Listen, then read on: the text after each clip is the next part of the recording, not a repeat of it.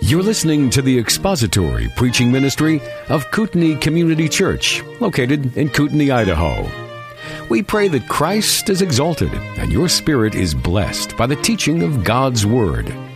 For more information about Kootenai Church, please visit us online at kootenaichurch.org.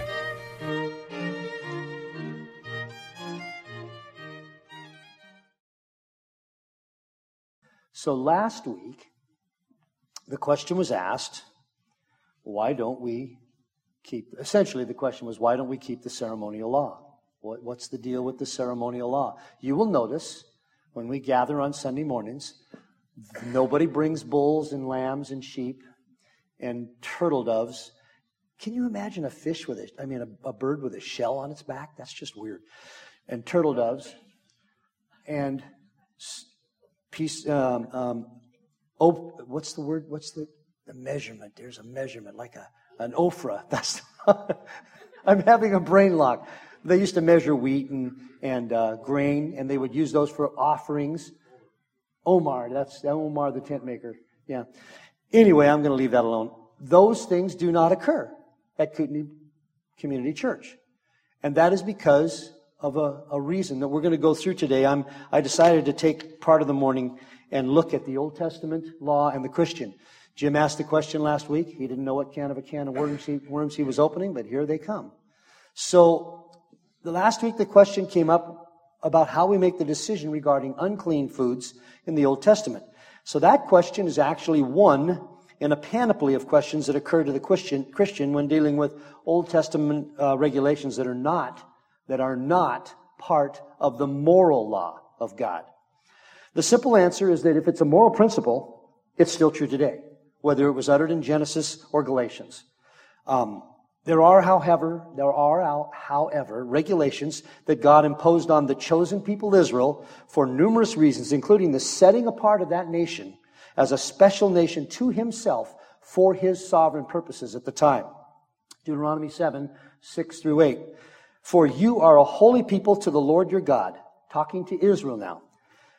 The Lord your God has chosen you to be a people for his own possession out of all the peoples who are on the face of the earth. The Lord did not set his love on you or choose you because you were more in number than any of the peoples, for you were the fewest of all peoples. But because the Lord loved you and kept the oath which he swore to your forefathers, the Lord brought you out by a mighty hand and redeemed you from the house of slavery, from the hand of Pharaoh the king. So when God did that, he gave to Israel a series of ceremonial and judicial regulations that they were to keep. And there were different sanctions attached to those regulations. Some of them, if you didn't do them, you had to give an offering and repent and etc. Others, judicial regulations that if you violated them, you could be killed. Many of them. For example, and I think I talk about this later on too, but if you were an unruly son in those times, a child of your father, and you were a disobedient, rebellious son, you could be stoned for that. That was a judicial regulation in Israel at the time. We don't do that anymore. Had that been a law today, I would have been dead years and years ago. And all the stones in the south part of town would have been in one big pile, and you would have wondered what that was. It would have been because of the gregarious nature of punishment at the time, where the neighbors gathered together to help in the punishment of me. Okay, that was a funny. You missed it? Okay. Lots of people threw stones at me. Yeah. At any rate, that's not in effect today. That's one of the judicial laws of Israel. A modern example of this can be found in state laws. For example, it's illegal to have a switchblade, an automatic knife, in the state of Washington. But they're perfectly legal in Idaho. How many knew that? Wow. You're all going to go out and buy switchblades now, aren't you? They're perfectly legal in Idaho, but they're illegal in the state of Washington. It's actually a misdemeanor. It's attended by a sanction and a fine. When you cross the border at state line into Idaho, your hidden switchblade becomes legal. And an Idaho state policeman will not write you a Washington ticket for your switchblade if you were a Washington resident. You're free of that regulation in the state of Idaho. It's not a law here. Another not quite so metaphorically accurate example would be the old Idaho law, and many of you who grew up here may remember this. It's the only question I failed on my driver's exam when I took it, because I remember reading and thinking, that's stupid. That wouldn't be in the book. In the books 50 years ago, let's see, when I took, would have been like 1960, a long time ago, it was required that you honk before you pass someone. You remember that? I flunked. Well, I didn't flunk. I got like 1 out of all the questions. That's the one I missed. Nobody would require that. Yeah, that was a requirement back then. I remember in Texas in the book it was honk or flash your lights. Yeah. You didn't get to flash your lights here. You honked. Yeah. Nobody honked. I mean, from the time I drove, I was 13 when I started driving tractors and stuff. Nobody honked. At any rate, you could say that, and this is an important word, that law was fulfilled, and thus you don't have to honk at those you are going to pass. It's still illegal, however, to sideswipe them as you go by them. That moral responsibility never changed with the responsibility of honking being done away with. The ceremonial responsibility to notify the hapless person you were about to demonstrate your superior engine to, that person you didn't have to honk. You no longer have to honk at them. The ceremonial requirements no longer. And so, Israel, when she became the nation God would use to communicate His character to the world, she was given a series of ceremonial and judicial laws. Some of those judicial laws, while unique to Israel, they were unique to Israel only. They still make sense today, and it's not a bad idea to observe them. But there's no sanction if you don't. One of them, for example, is the idea of not mixing certain clothing materials together. And it was well known, the Army did a bunch of research, when you mix wool and cotton, you reduce the wool's ability to wick sweat away from your body and keep you warm by a significant amount. Wool and cotton are a poor choice to mix together. Now, if you mix wool and cotton today together, you will not be killed for it. But you will probably be colder. You might get electrified. Regarding the ceremonial law, we no longer offer the blood of bulls and goats as a sacrifice for our sin, because the once-for-all sacrifice of all time, the Lord Jesus Christ, was given, and it was done away with. It was nailed to the cross at Calvary. The judicial, ceremonial, and even the moral aspects of the law have been fulfilled in Jesus Christ. Now, the ongoing results of the fulfillment is different in the three. The epistles clearly teach that we are no longer under the constraints of the judicial and ceremonial aspects of the law. The moral law, however, being an outgrowth of the character of God, is still binding. Murder was wrong in 2000 BC, and it is wrong today. It is important to note the distinction, though. When Christ came, He did not do away with the old covenant. He did not annul it. He fulfilled it. He finished it. He provided that needed responsibility that did away with the needed responsibility of observing the ceremonial and the judicial law. And there's a couple of other reasons for that. Every aspect of the judicial requirements and the ceremonial responsibilities were done away with. The nation of Israel, no longer God's exclusive habitation on earth, was replaced with whosoever believes. Jesus, in fact, even fulfilled the moral law in that every single moral failure that believers have committed or will commit of those who are of the elect has been paid for at the cross. Agreed? Amen? All of them. Forever. The penalty for abrogating the moral law was done away with. It was nailed to the cross. We are no longer under the penalty of sin. When the Messiah was nailed to the cross, that was the final rejection by Israel of Him. This ended the dealing by God with Israel as unique as His nation in that time. The church is who God is dealing with today, and the church is comprised of men and women from every tribe and nation on earth.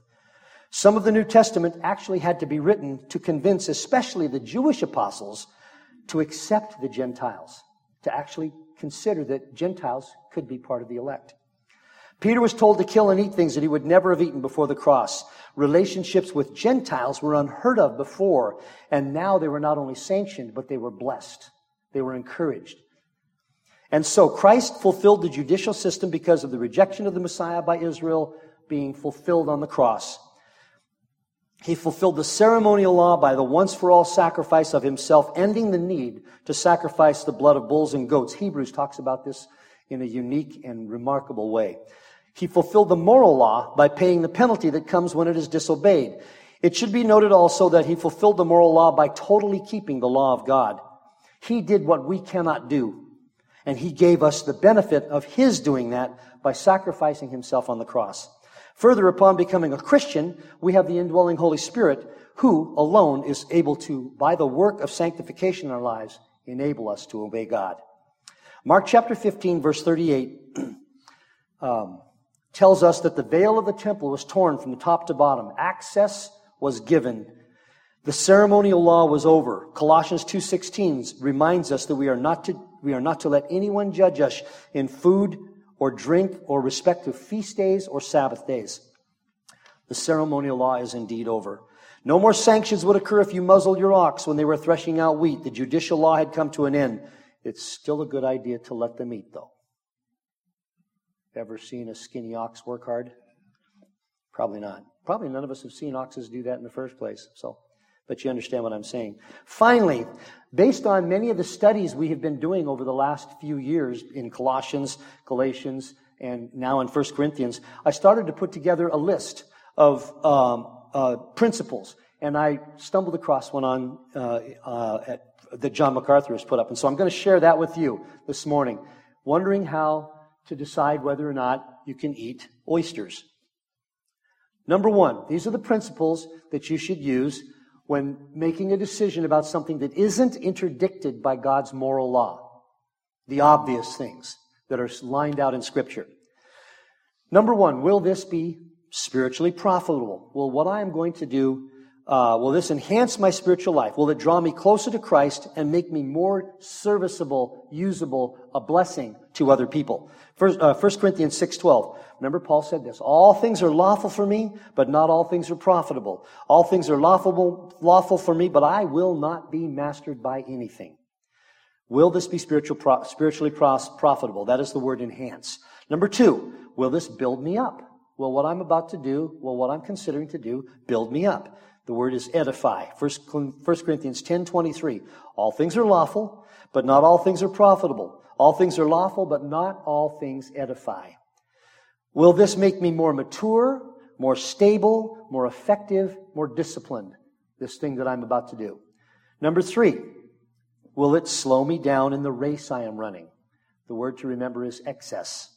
Hebrews 12:1 and 2. Therefore, since we have so great a cloud of witnesses surrounding us, let us also lay aside every encumbrance and the sin which so easily entangles us, and let us run with endurance the race that is set before us, fixing our eyes on Jesus, the author and perfecter of faith, who for the joy set before him endured the cross, despising the shame, and has sat down on the right hand of the throne of God. Will this activity or thing I'm going to do, will it add unnecessary weight or bulk to my life, slowing me down in the race I am running for Christ? Does it divert me or focus me on my work for the Lord Jesus Christ? Number three, will it bring me into bondage? Principle of enslavement. 1 Corinthians 6:12 again. All things are lawful for me, but not all things are profitable. All things are lawful for me, but I will not be mastered by anything. Is this something that might cause me to stumble? Does it have the potential to make me its slave? And for all of us, we know what those things are. For me, it's Lay's potato chips and peanut M&Ms. Why did they make those? Why do they put them at the checkout stand? It's a communist plot. That's what it is. I'm joking, but we all know what those things are, and God will reveal them to us as we go through our lives, the things that will slow us down, that will stop us. They may be fine for somebody else, but they're not for me. And you know what those are. Number 5, equivocation. Will it hypocritically cover my sin? 1 Peter 2:16. Act as free men, and do not use your freedom as a covering for evil, but use it as bondslaves of God. Does an honest assessment of this activity indicate that it is something that will truly benefit me spiritually, or do I really have an evil desire that I am trying to fulfill by doing it? Wrong movies come to mind as I'm thinking about that. You know, that's for me. Wrong movies come to mind. An example would be being free to go to certain movies because of my freedom in Christ, but knowing that what I might see is something I should not see. Motive is key to the principle of equivocation. Number 6, Will it violate the lordship of Christ in my life? Is it going to encroach on the lordship of Christ? The word is encroaching. Romans chapter 14, 1 through 3. Now, accept the one who is weak in faith, but not for the purpose of passing judgment on his opinions. One person has faith that he may eat all things, but he who is weak eats vegetables only. The one who eats is not to regard with contempt the one who does not eat, and the one who does not eat is not to judge the one who eats, for God has accepted him. Whenever we read Romans 14:1, we apply it to other people. Well, I don't want to. We need to apply it to ourselves as well. That's what the advocation is here, or the encouragement is here. Am I doing things that violate my conscience? Is it a choice that I believe is the will of God in my life? Again, this is relating to things not necessarily clearly outlined in Scripture, but matters of choice. Is this something that violates my conscience? Remember, we've been going through that section in 1 Corinthians where certain Corinthians could go into the temple and eat the idol meat there, and it didn't bother them because they knew it was an idol. They knew it was nothing. But it would violate the conscience of a weaker Christian to do that. That weaker Christian needs to not do it until he has come to a place in his life where he has been taught by those who have the ability to teach him that his freedom in Christ allows him to do some things that he didn't think he could do, as long as they're not a moral issue. Number 7, will I be helping other Christians by my example? And the word is example. 1 Corinthians 8:9. But take care that this liberty of yours does not somehow become a stumbling block to the weak. Does this activity or choice build my brothers and sisters up, or does it have the potential to tear them down? Could it be offensive to some? Am I aware that I am being watched all the time? And then the story was told of the man who was on the airplane, and he was a Christian, a well-known Christian, and the stewardess came up and asked him if he would like those, what are the little bottles of like vodka or champagne or something? I don't know what's in them. I've never had one. They call it little bottles of vodka. Little bottles of vodka. That's the technical term. Thank you, Thomas. In Latin, that is... No, I'm just kidding. And he actually considered it, and he said, no, thank you. I'll pass. So it turned out that there was a guy watching him who needed counseling and felt free to come up and get some counseling from the fella, who was a well-known Bible teacher. And it reminded him that we are being watched all the time. All the time. Number 8, will it lead others to Christ? Will what I am doing, does it have the potential to lead others to Christ? 1 Corinthians 10:27 through 29. If one of the unbelievers invites you and you want to go eat anything that is set before you without asking questions for conscience sake, but if anyone says to you, this meat is sacrificed to idols, do not eat it for the sake of the one who informed you and for conscience sake. I mean not your own conscience, but the other man's. For why is my freedom judged by another's conscience? Why should my actions be likely to attract, would my actions be likely to attract others to Christ? Let's think about that. As Paul was presenting that to us, I think it was last week or the week before. An unbeliever at the table says that. Well, this meat was offered to idols, and you choose not to eat it because your weaker Christian friend would be offended. That unbeliever would see, oh, how they love one another. That is one of the key things that can be an unknown evangelistic tool in the world when unbelievers see how we treat one another because we love one another, even in situations where we would be asked to do something that would be perfectly fine, and we know it, but we won't do it because it might offend a weaker brother. Of the two people at that table, the unbeliever and the believer, God is clearly saying the most important person is the believer, the weak believer. You strong Christian, don't do anything that would offend him. Would my example lead others to Christ? And the way I treat my brothers and sisters in Christ is a strong evangelistic tool, and often we do it without even thinking about it. Number 9, will it be consistent with Christ's likeness? Put it another way, and you've heard this saying all over the place. What would Jesus do? You know, just because that's been parodied and made into, in some places, almost a pariah of a statement, it's a good statement. What would Jesus do? And we have the Scriptures to tell us what Jesus would do. Not some song or some book written by somebody who doesn't know anything about the Scriptures, but the Scriptures. 1 John 2:6. The one who says he abides in him ought himself to walk in the same manner as he, Jesus, walked. Is this something I can honestly say Jesus would do or say? I have actually used that. How many of you have read the book, What Would Jesus Do? It's actually a pretty good read. It's an interesting read. I think at one time it was the second most widely read book on the planet, if I remember right, second to the Bible. It was many, many years ago. Number 10, will it glorify God? Exaltation. 1 Corinthians 10:31, which we will probably get to today. Whether then you eat, you drink, or whatever you do all to the glory of God. What I am doing, or what I'm going to say, will it honor God? Will it exalt Him? Will it glorify Him? And I want to just close with that verse that we started with, 1 Corinthians 6:12. All things are lawful for me. Yeah. So when you're making the decision as to what to eat, it's fine. Probably make sure you're not eating shellfish that has mercury in it. I think that would be a good idea.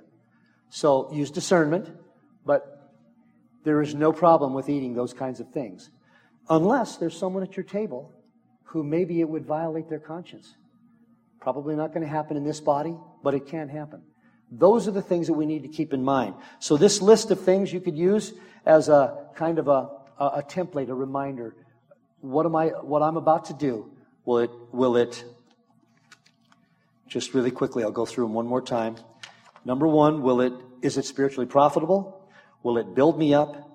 Will it slow me down in the race I'm running? Will it bring me into bondage? Will it hypocritically cover my sin? Am I using it to do something that I know I shouldn't be doing? Will it violate the lordship of the Lord Jesus Christ in my life? Will it be helping other Christians by my example? Will it lead others to Christ? Will it be consistent with Christ's likeness? And will it glorify God? 1 Corinthians 6:12. All things are lawful for me, but not all things are profitable. All things are lawful for me, but I will not be mastered by anything. So, is that helpful? Is there any questions? And if you want that list, I can send it to you. It's a nice little bulleted Microsoft Word list. Or did I just do an unintentional advertisement for Microsoft?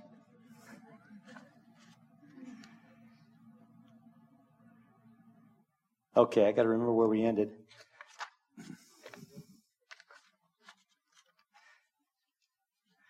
Chapter 10. We finished chapter... Oh, no, we didn't quite finish chapter 10.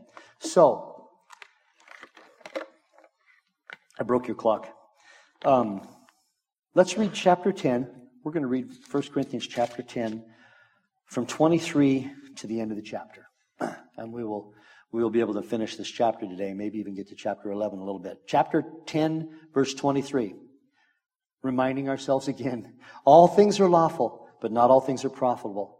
All things are lawful, but not all things edify. Let no one seek his own good, but that of his neighbor.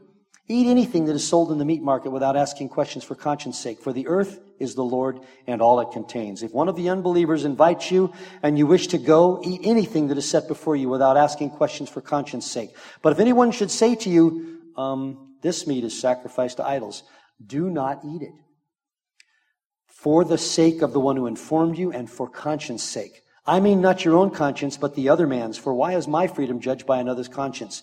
If I partake with thankfulness, why am I slandered concerning that for which I gave thanks?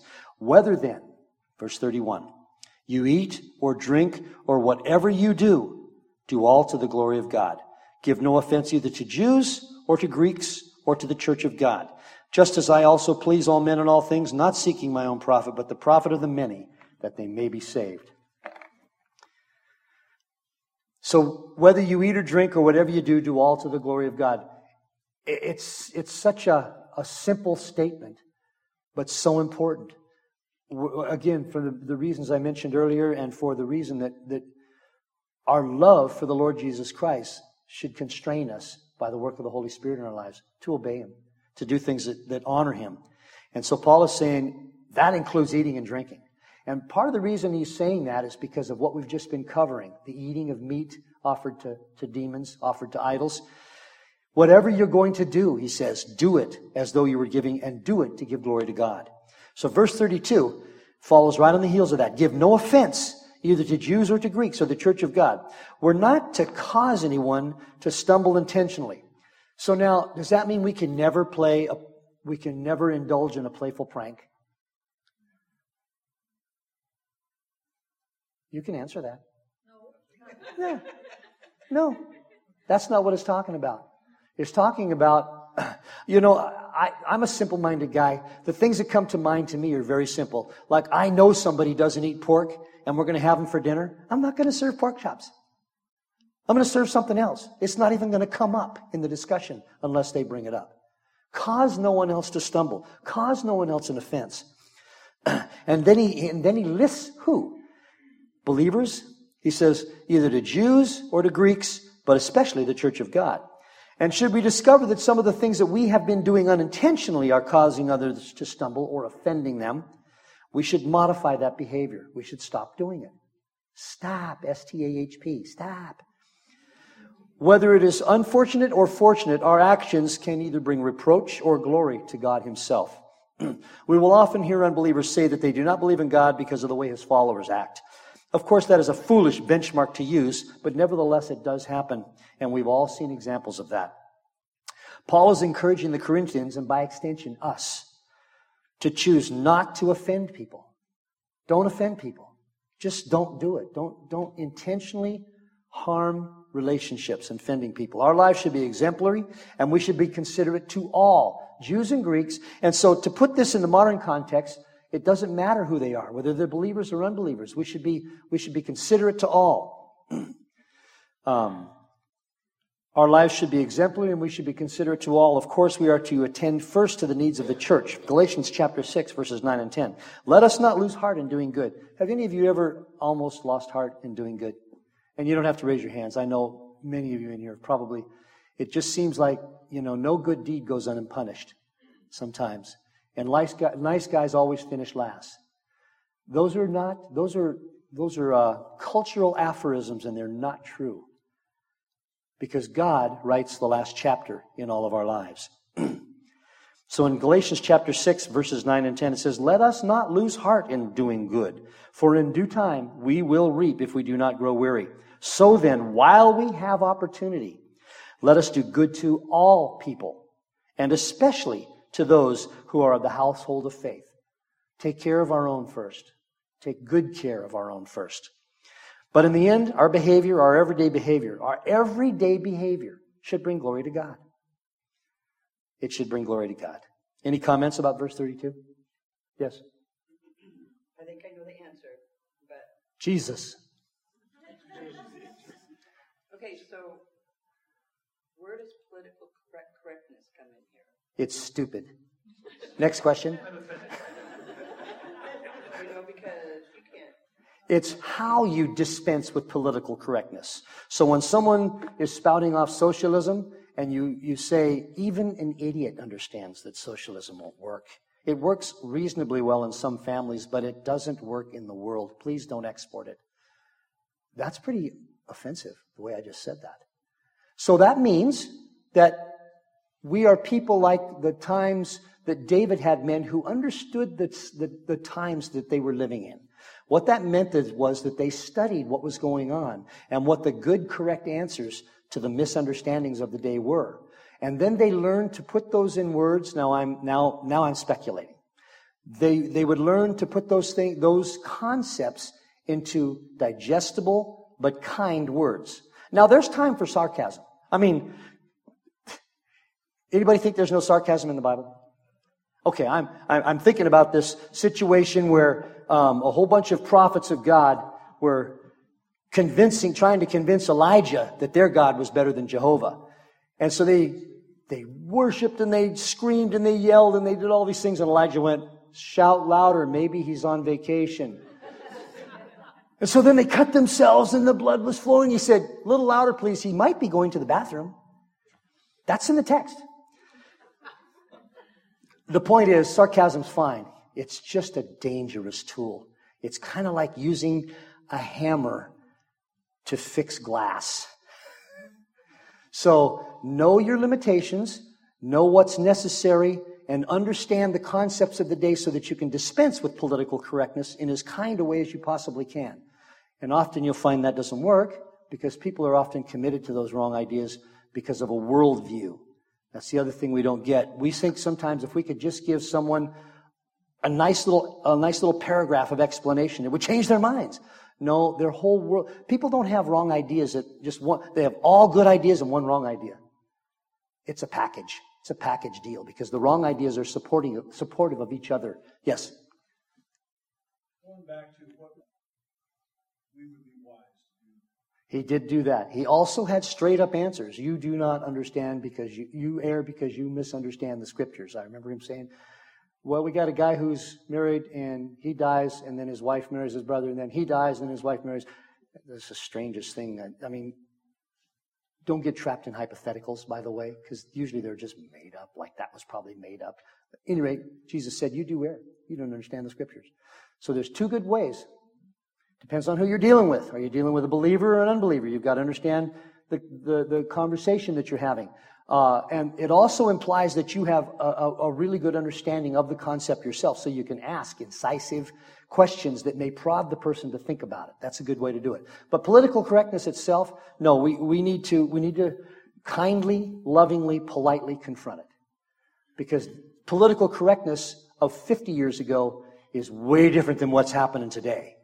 And that's because it wasn't properly confronted and dealt with. And so it's morphed into putting lifestyles before us that destroy the people that live them. We need to stand against those things. Any other questions? Yes? The thing about socialism is you just tell people that that's perfect right. Yeah. How about that, Venezuela? Yeah. So do you want to move to Caracas? You know. Okay, verse 33. Paul says, just as I also please all men in all things, not seeking my own profit. Will this edify? Will it build up others? Will it strengthen others? Is it a good example? But the profit of many so that they may be saved. That's the focus.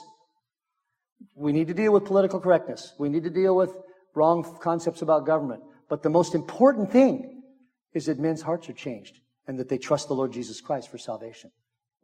In every way that could possibly be done in a biblical manner, Paul did everything he could to please all those he came into contact with in a biblical manner. He voluntarily subjugated his own good to the good of others for the purpose that they might be saved, whether saved from sin and ushered into the kingdom of God or saved from false doctrine and made more wholesome in a biblical sense. He did not encourage error or stray from any biblical doctrine, but he did look for every way possible to bring advantage into the lives of others. All of the apostles were careful to protect the church from false doctrine and paganism, and they did so in a manner that elevated liberty and yet honored solid biblical doctrine to avoid political correctness. They did not try to adopt pagan feasts in order to make Christianity more palatable to the populace. In his commentary, Charles Hodge gives a fairly good list of the methodology of the apostles, and I'd like to just quickly go to that. Give me just a second. I got to find it. Don't you love technology when it works well? Sure you do. So do I.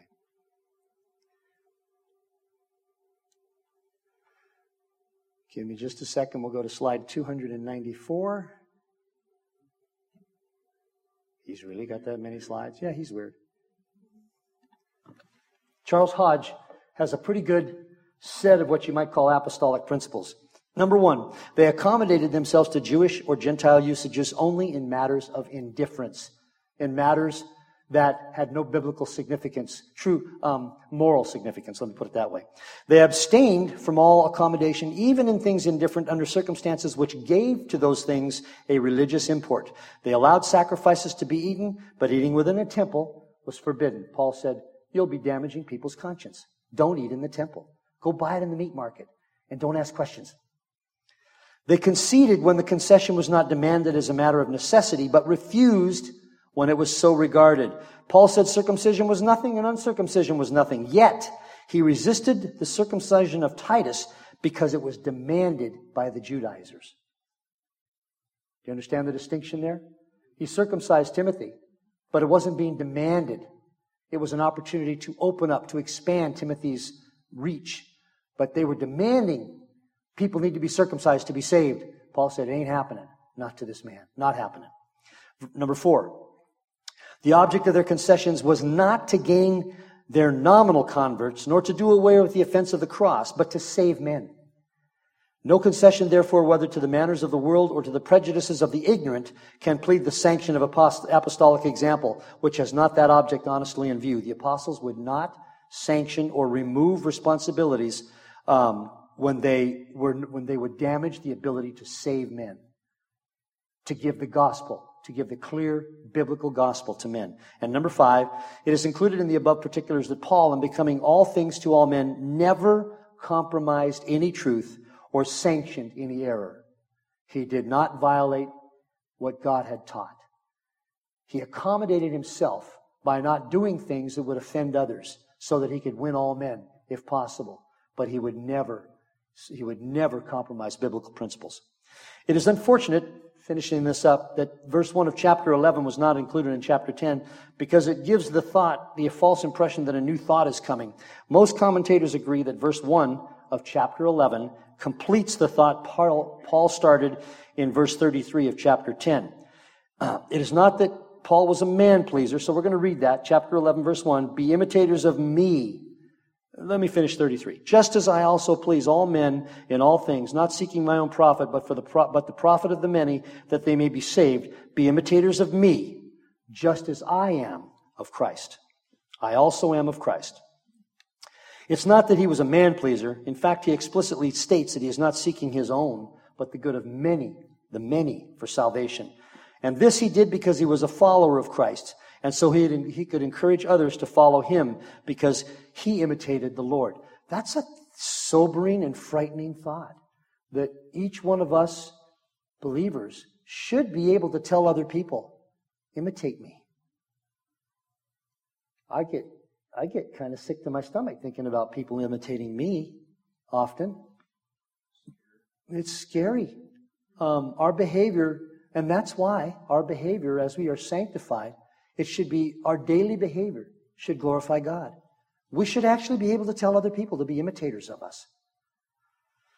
I'm going to be careful with that one. So to recap chapter 10, Paul warned the Corinthians from the history of Israel not to be arrogant, not to be proud, especially of their supposed knowledge and superior spiritual authority. Supposed spiritual superiority. Thank you. He reminded them that no one is exempt from the sin of pride and that it will lead to many other problems. Pride is a root of many evils, many evils. He spent quite a bit of time delineating the problem with the idol feasts. It is not the meat nor the food, but the association and the purpose of those feasts that put a Christian in jeopardy when they participated in them. He again encouraged the Corinthians to seek the good of others and not just themselves. Just because everything is permissible, he cautions, he tells the Corinthians to recognize that not everything is beneficial. Just because you can doesn't mean you need to.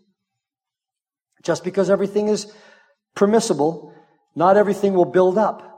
Just because everything is permissible, not everything will contribute to the good of others. Several times in this chapter, Paul refers to this concept. He then gives them some practical advice about how to deal with meat that is for sale at the local grocery market, the local market, that may have been part of an idol worship celebration. Do not ask too many questions. Buy it and eat it. This is good advice for many of the things that we deal with in everyday life. Do not avoid questions that will prevent you from sinning, but do avoid questions that serve no useful purpose except to create an argument and difficulty. He closes the chapter with the admonition to do everything for the glory of God. Be careful not to intentionally cause others to stumble, and learn to imitate the Lord Jesus Christ in doing the most good to the most people all the time. That's a high calling. That's a very high calling, and he's calling the Corinthian church to do that. And by extension, he is calling us to do that, to do the most good to the most people all the time. Without the work of the Holy Spirit in our lives, it is simply not possible. It isn't going to happen. But with the Holy Spirit in the lives of the believers, unbelievable things are possible. And I think you've all seen that happen. So as we close today, let's be reminded that we are to be imitators of Christ. So much so that others could imitate us. Thomas. No, I just want to how we deliver. How we deliver, how we refuse to change the things in our lives that have been known to be offensive. Paul was offensive to the read the book of Galatians. Look what he said to the Judaizers. He said some really strong things to the Judaizers. The Lord Jesus Christ was offensive to the Pharisees and to many others. He called a spade as necessary. But the point, as Thomas has mentioned here, isn't that we need to recognize that the truth will offend people. They will be offended when you confront them by simply giving them the unvarnished truth of the Scripture, that God has made the decision about how our lives should be lived. And sin, and many of the lifestyles that people are living today, you really can't look up in a thesaurus and come up with a better word for it than the word sin. It is a sinful lifestyle. It's a wicked lifestyle. It's a destructive lifestyle. Let the Scripture call those shots, and let us be the deliverers of that Scripture in a way that glorifies God. So let's pray. Father, we're grateful that you have made the Word everything it needs to be. You have made it a comfort. You have made it a blessing. You have made it a divider. You have made it a surgical instrument that gets right down to the marrow of the matter, as it says in Hebrews.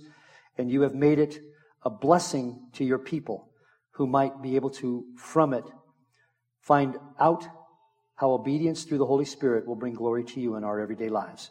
And that's what we want to do. We want to be those who are about the business of delivering the truth, but loving you and loving one another in a manner that will bring people into the kingdom.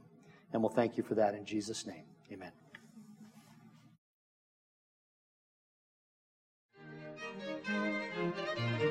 Thank you for listening to the latest podcast from Kootenai Church. If you'd like to learn more about Kootenai Church or to donate to our church ministry, you can do so online by visiting kootenaichurch.org. We hope you enjoyed this podcast and pray you'll join us again next time. Once again, thank you for listening.